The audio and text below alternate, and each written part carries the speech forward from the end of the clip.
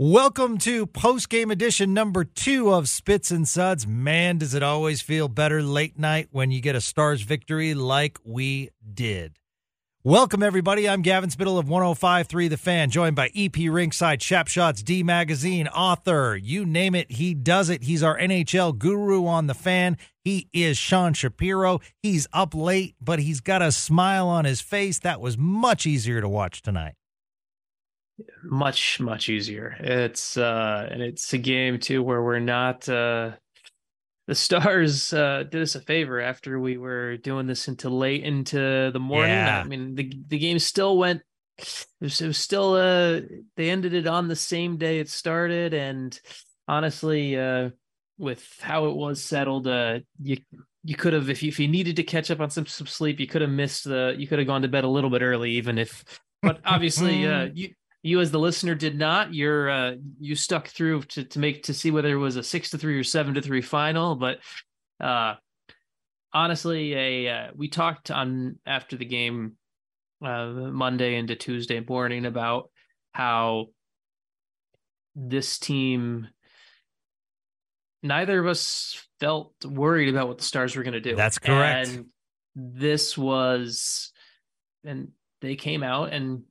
There's been 8 periods of hockey in this series now, and you could say the Stars have been better for 6 of them. It was just the first 2 periods, basically of game 1, and then one unlucky break for Dallas in overtime. So, we're gonna get into. I mean, this game is the Stars won this game, obviously, but I think there is an important thing to talk about because it's the playoffs and decision wise. And I think you have some audio to plug here in a second, but Minnesota made a decision that I'm not saying they would have won the game if they went the other way, but they had house money on the table. They had the chance to take a 2-0 series lead, and they did not make the proper decision. Yeah.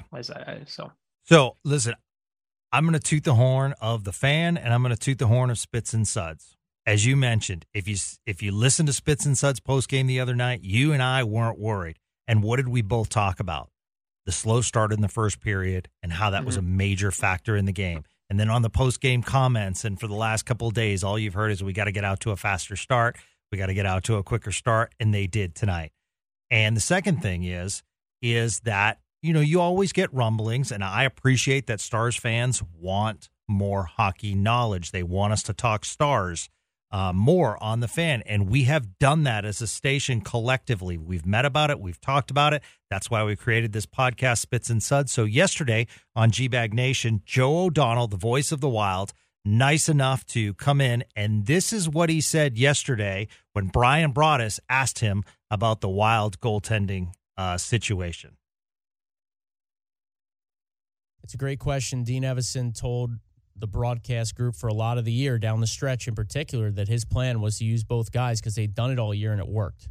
And in the NHL, typically you find that one guy, right? I mean, it's almost unheard of. I guess somebody mentioned that the Capitals, when they won the Cup in 2018, used both Braden Holtby and whoever the heck the backup or the 1B would have been at that time.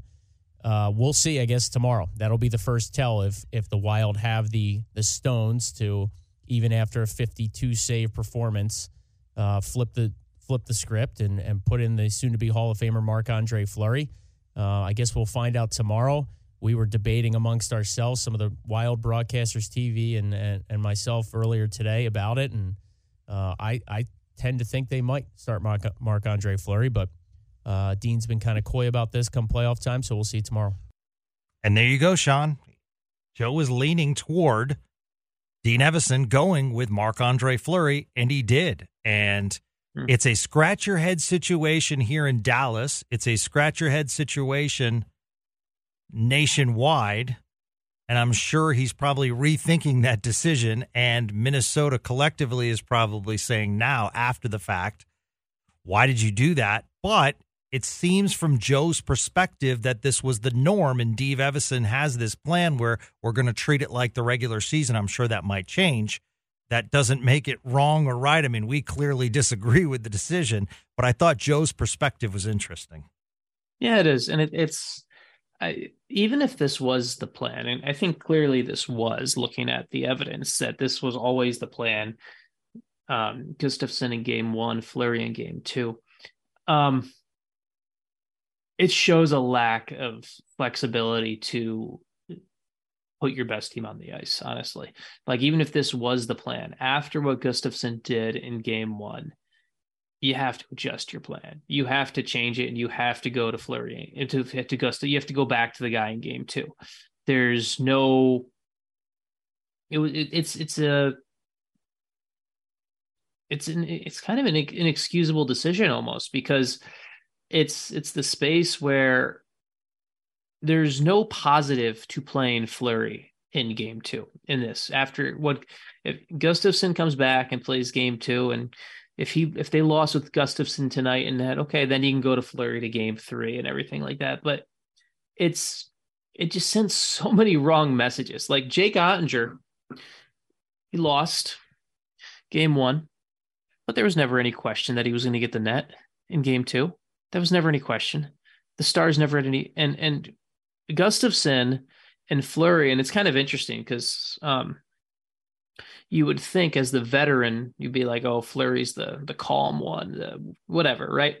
It's actually more of the opposite. Fleury's more of the energized goalie. He's a little bit of a smaller guy, but by goalie typical height standards, he's not massive. And so he's more of the energized goalie. He's more of the guy who builds off momentum.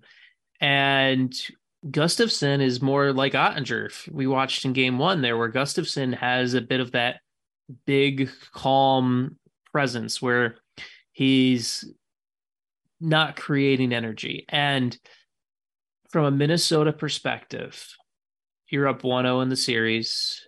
The goal scorer from game 1 is out, and Ryan Hartman. Eriksson Ek is still out. Don't you want the normalcy back from game 1 that you can at least build on and have that in net? Like, I don't understand this. I really don't understand the decision I don't understand. I understand why you may have laid it out in the first place. I don't understand the lack of flexibility to go back to Gustafsson in game 2. Yeah. It's to me, it's a decision that, honestly, if the Wild are going to win this series, if the Wild were really going to win this series, they could have won this series tonight in a way. I mean, they could have Gustafsson could have come out and they could have stolen tonight, and they would have been up 2-0, and they would have said to win 2 out of 5 games against Dallas. Now there's questions for Minnesota, obviously the injury-related ones. There's questions for if you're Gustafsson, you're dealing with a mixed message of like, you were good enough to play game 1 and be the guy, but you're not getting the net there. Like,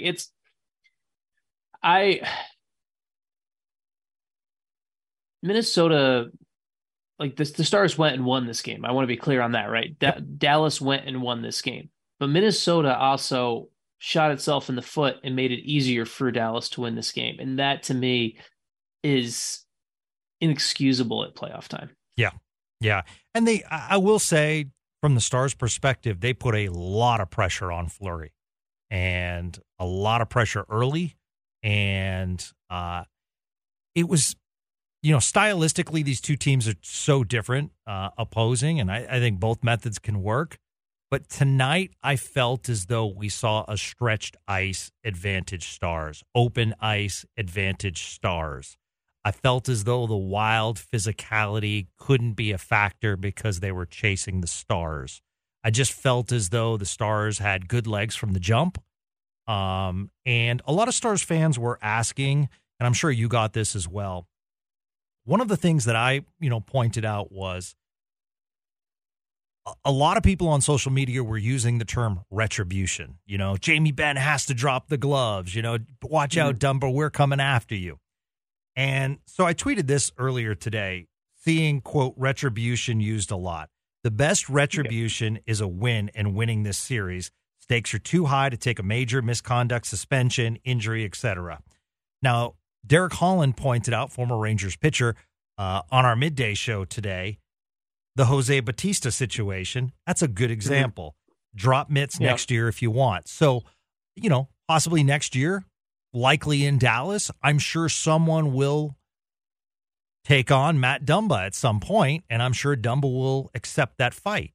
But I did want to get that in there, wanted to get your thoughts because, similar to Bautista, couldn't do it in the Rangers-Blue Jays scenario because obviously the playoff stakes were to go to the World Series. However, the very next year, when they had the opportunity, when the opportunity was right, when the game was out of hand during the regular season, that's when the Bautista situation happened. And I think we'll see the same thing with the Stars and Wild. I mean, it's obviously largely dependent too on whether, Matt Dumba may be playing his final games with the Wild too. That's the other thing where it's like, if Matt Dumba is no longer a member of Minnesota Wild after this series, which is highly possible. Yeah. It may be something that just fizzles out. At the end of the day, true.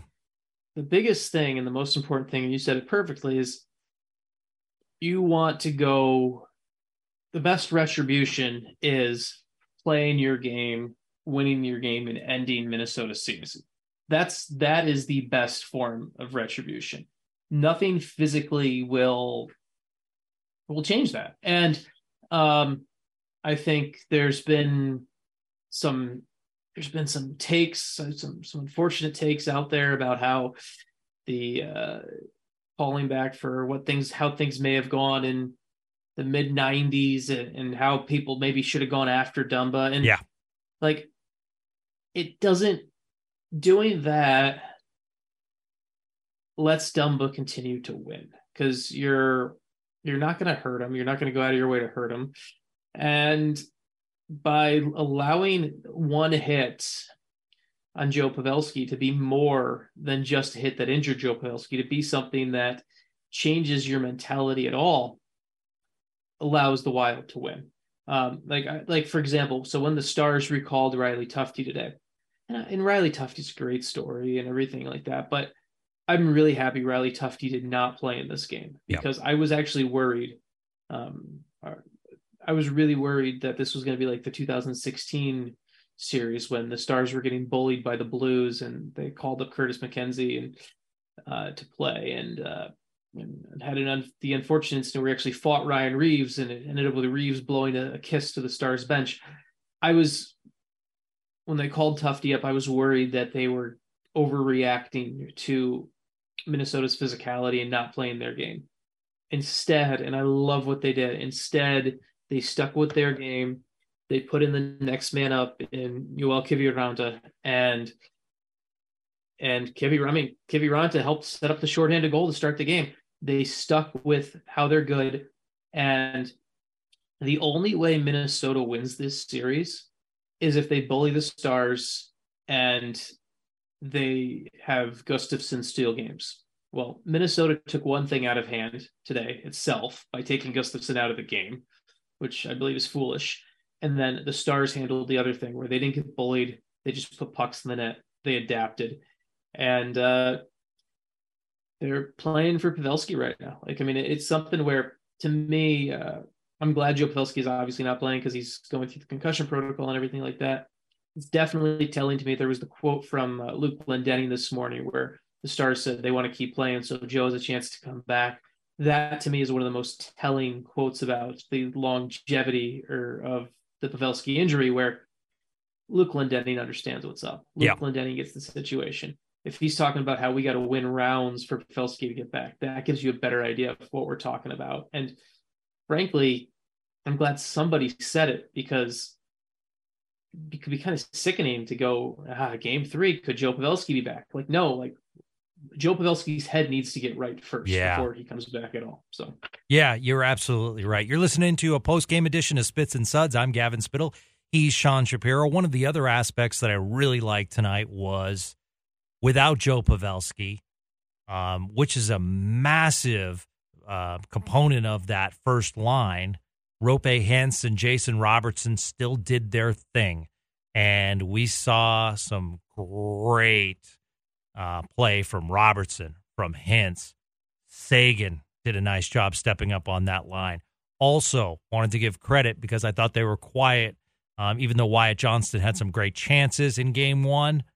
The Ben, the Donoff, Johnston line was a force tonight. The Donoff trade is something that that's really paying off. I mean, I really looked at that trade when it happened as more of a get rid of Denis Gurianov trade than a bring in Donoff trade, but it's been a really sneaky good move for the Stars. He's fit in so well. He's played so well with Jamie Benn and Wyatt Johnston, and like he gets the job done right around the net. Like it's been a really good move for the Stars, the Donoff trade. Even more so of like you look back at the deadline and you think like the Domi trade was the bigger name, the bigger profile, but the Dadonov trade is the one that has netted better results, and they were good. I thought looking at the game tonight, it's kind of amazing to think that this will get lost in it, but I mean, Miro Heiskanen dropping 4 assists tonight. Yeah, good point. And 4 assists and 3. I want to double check this. 3 of them on the power play, I believe. Like just the way he stepped up, and it's kind of like we talked about going into this series, how it was kind of fitting that they were playing a team that has John Klingberg, even though Klingberg hasn't played yet this series, obviously because of injury. But to see Miro continue to seize that power play QB1 status and really own it, and then just on a night like tonight, I thought it was almost fitting too, where the Stars scored a couple of goals on tips. Like you talk about like the little like subtle tributes to like working on things that kind of Joe Pavelski helped install as part of the culture of this team that still are there even when he's unfortunately watching from home. Yeah, you're absolutely right. You know, there was one point in the game that I think the Stars can learn from, and that's they had total momentum, and then Hakanpää, holds happen, penalties happen. It probably shouldn't have happened, kind of needless, but I mean, it's a physical game. And the Wild exploded with a power play goal and then a goal right after that, and you're like, oh, wow. And it's a 1-goal lead, but kudos to the Stars. They stayed aggressive. They kept to their game, and the Stars scored. I mean, tonight's game was a back and forth tilt. I mean, if you're just kind of like that passive hockey fan, you kind of just went tonight and you're like, my God, hockey's the greatest game ever. Look at all this excitement, goals back and forth. It's a roller coaster. Yeah. And this was fun, right? Like it's been a fun, like both games have been fun for various reasons. Obviously, it has. The bedtime was not as fun for game one, but the game one had the drama and the overtime setup, and this had the scoring and everything like that. And I'm watching on TV and it's coming through. Like the Dallas crowd tonight was awesome. Yeah. Like I know there's been this big narrative on hockey Twitter right now of like the loudest building in the NHL, and people have been like, and I don't want to go down that debate of what's the loudest building in the NHL, because I think it's very silly, because it's like it's the same way that every single coach and every single team and every single player will say we have the best fans in the world, but you could feel the energy through the team tonight from Dallas. Yep. You could watch, like it was like Dallas fans showed up.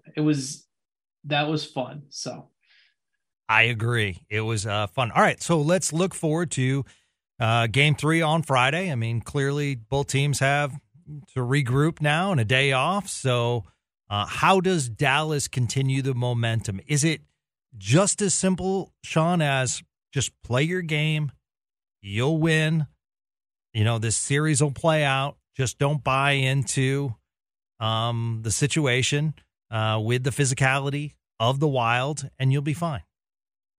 Yeah, I think the only thing you change is I think the only slight change you make is with assuming Gustafsson will be back in goal for game 3, which probably will be the case. I think the only thing you change is the one area where Fleury is better than Gustafsson is at puck handling. And so I think the one thing you do to try to, as a team, to make a slight tweak to try to get to the Wild, you try to develop more of the forecheck. You kind of take tonight and you try to develop a little bit more of the forecheck, especially going into Minnesota, going into a place where they'll have matchups.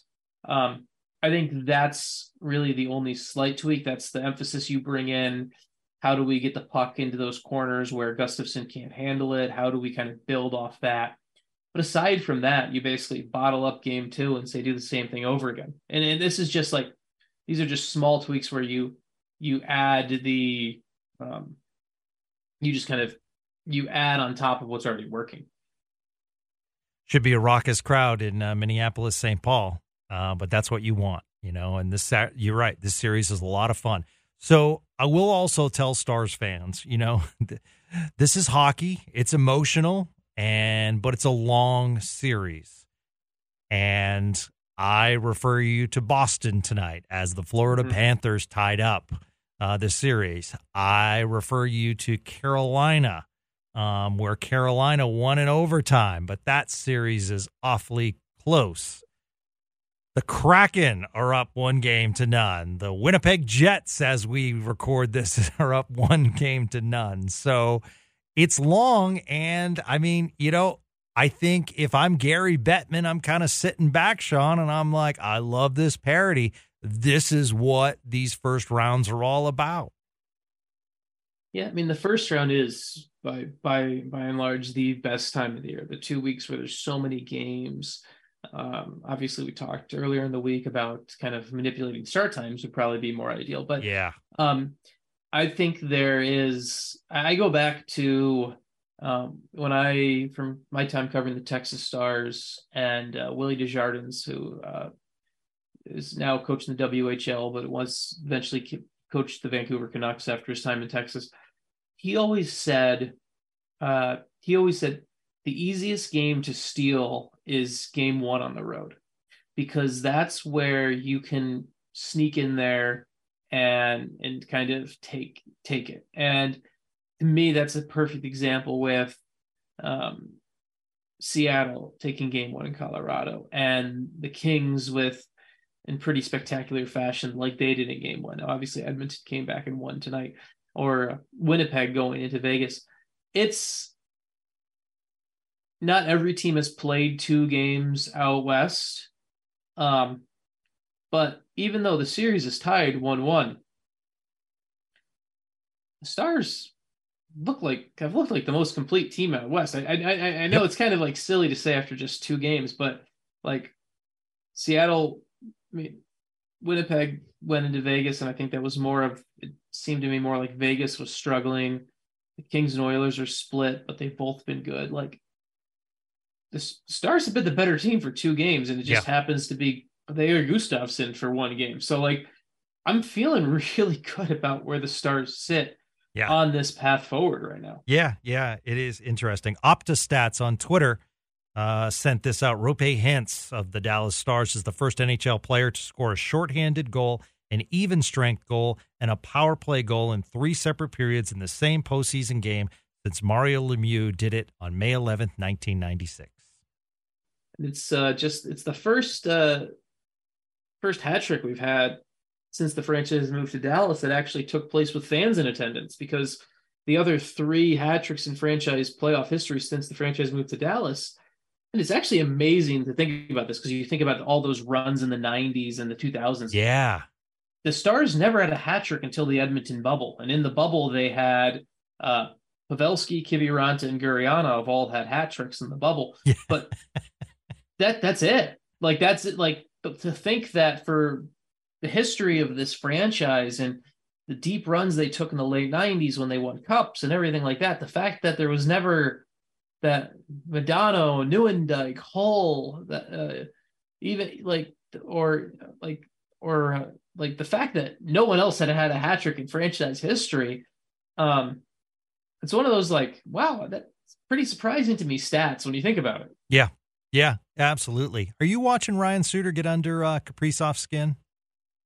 Or trying? I don't think he is. Yeah. I really don't like. I'm seeing him try. Yeah. I think with Kaprizov, at the end of the day, part of this comes down to he has to carry that team offensively so much. I don't think another player getting under his skin from the other team is really the breakdown. I think it's more so of Kaprizov has to do so much for this team that Jason Robertson doesn't have to do for Dallas because the Wild aren't built the same way. And I think that's kind of more of it. And you start to see some of the frustration come together that way. I did really like Gavin. I did really like seeing Thomas Harley getting to run the second power play unit tonight. Yes, I liked that a lot. I thought that was whether that was a score effects or a real decision, we'll find out. But I really liked at least seeing that in this realm because I want Thomas Harley to be a long-term part of the Stars, and I think running the power play is a big step for him in the NHL. It was lots of good things to take out of tonight. Yeah. You go to now you just go to Minnesota and you'd obviously love to come back 3-1, but it's very much it's still as simple as if you're Dallas, you feel pretty good. I mean, if you can just split in Minnesota, you're still feeling pretty good about everything. But I think you can also go in with higher expectations, especially after tonight, because you've got a Minnesota team that's reeling. They're dealing with injuries. And even if they get some of those guys back, they're going to be far from 100%. So. And you have pointed out numerous times on this podcast, Thomas Harley being sent down, being that number one defenseman in Texas, running that power play unit for the Texas Stars. I was thinking tonight, without that seasoning in the AHL like he had this year, let's just say Harley was like Joel Hanley with the team all year, playing off and on, or like Lundqvist. I don't think you see him tonight on that second power play unit. No, you don't. No, if Lundqvist if they're switched, for example, if Nils Lundqvist is in the lineup, he's not getting that opportunity. He's not having, because he didn't have that AHL seasoning, that AHL chance. So 100% on that. I mean, we've said it before. Thomas Harley's development was handled the right way this year. And it's going to, and I thought he looked good again tonight. I don't think he's been intimidated by the moment at all. I look at Harley and I look at the progress and I look at kind of how he's continuing to show he's ready to be part of the long-term plan. And it definitely allows us to have some more fun conversations after the season's over about that as well. We Win Here is Sean Shapiro's new book. I say that, so he'll continue coming on this podcast. And he dives into the Texas Stars with some amazing stories. Talks about Jack Campbell, talks about Curtis McKenzie. There's a lot of stories in there. And if you love hockey and you like this podcast, one of the things we try to do is talk about stories because that's what makes the great game of hockey. So final question, because I know this is going to be asked by a lot of Stars fans. I tweeted out tonight when the Stars tweeted out, be in your seats, and 8:30 puck drop. And I tweeted out, because the mentions underneath that were like, not 8:30, not 8:30, it's 8:50, it's 8:50. Come on, guys. And I retweeted it and said, this is not a Stars issue. So my question to answer for Stars fans that are wondering out there, Sean, with your NHL knowledge, can the Stars as an organization in the offseason go to the league and at least make a plea to try to make games, even during the regular season, to try to get them earlier? Or is this just a non-issue, can't do anything about it, you just happen to live in the Central Time Zone and they happen to put you on late? I mean, they can bring it up, but it's going to be tough because Now, teams can control their own games in the regular season. A lot of NHL teams now, I think it's like 26. I think it's 26 of the 32 NHL teams now start their games at 7 p.m. locally. For a while, it trended at 7:30, but now most of the league is 7 p.m. The playoff schedule is so heavily TV driven, and unfortunately, that's kind of that's kind of what you're beholden to. Now, I am certainly interested in seeing what happens. There's going to be interesting litmus tests on Friday because I have not seen the quote unquote official, like right now, like I'm looking at the Friday schedule, and once again, it says 8:30. Yeah. Right? Well, this will be our first TNT because with these two games have been ESPN networks. Friday is a TBS. It's TBS, by the way, if you're it's TBS, and the other games are on TNT. And once again, it's following Carolina Islanders. And so I'm curious to see if there is anything to the network, and we'll have a better answer on Friday, obviously, as we get closer to it, whether it's once again going to be truly 8:50. Probably will be, but maybe I'm just thinking of there's one other thing. I will tell people right now, just because it's obviously a road game. If you're a listener in the Dallas market, you will be able to find the game still on Bally, so you'll be safe for that. But if you happen to be outside of Dallas and you are having to watch on the national feed on TBS, and the Hurricanes and Islanders go to overtime, you're going to want to find where True TV is on your cable package, because that is the flex channel if overtime is to happen. So just giving a slight reminder to anyone who is listening and maybe has struggled to get a Bally game or something like that, and you will be relying on the Turner Networks Friday. So just know where True TV is just in case you need it, and hopefully by looking to where it is, that means you won't need it. I feel like Sunday, 6:30 puck drop, you're like, wow, this is going to be awesome. It's like a relief, I can get to work on Monday at a decent time, and I'm not going to be tired. And it's the first game too. Like there'll be it's because like Sunday, it'll be not the first game of the day, but it'll be the first game on that network, right? Like there's the TNT is the early games, the two Eastern Conference games. Like I love the Sunday setup, because the Sunday setup is kind of what they should be doing with these Dallas, Minnesota, and LA, Edmonton series, where they should be the ones next to each other. Like they should be treated that way.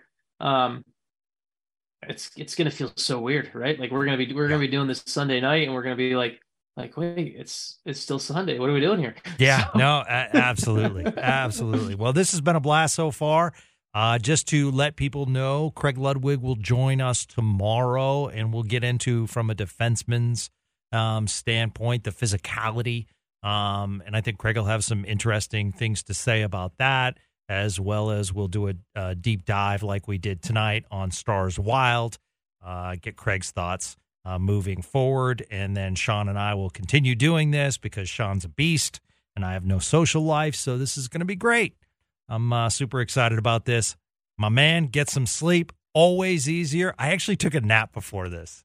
I actually scheduled, because after the other night, I'm like, all right, so put my head down, set the alarm. When that puck dropped, I was there, but it felt good waking up and then watching a Stars game. So I got my plan down now. So excited, and thank you so much for doing this, Sean. And we will talk to you on Friday. Perfect. Looking forward to it. That's going to do it for Spits and Suds. Once again, this is a post-game edition. If you like what you hear, spread the word. And feel free to email us, not email us. You can tweet us any questions, and we're happy to answer them. If you see something during the game, that's what we're here for. And thank you for spreading the word about Spits and Suds right here on 105.3 The Fan.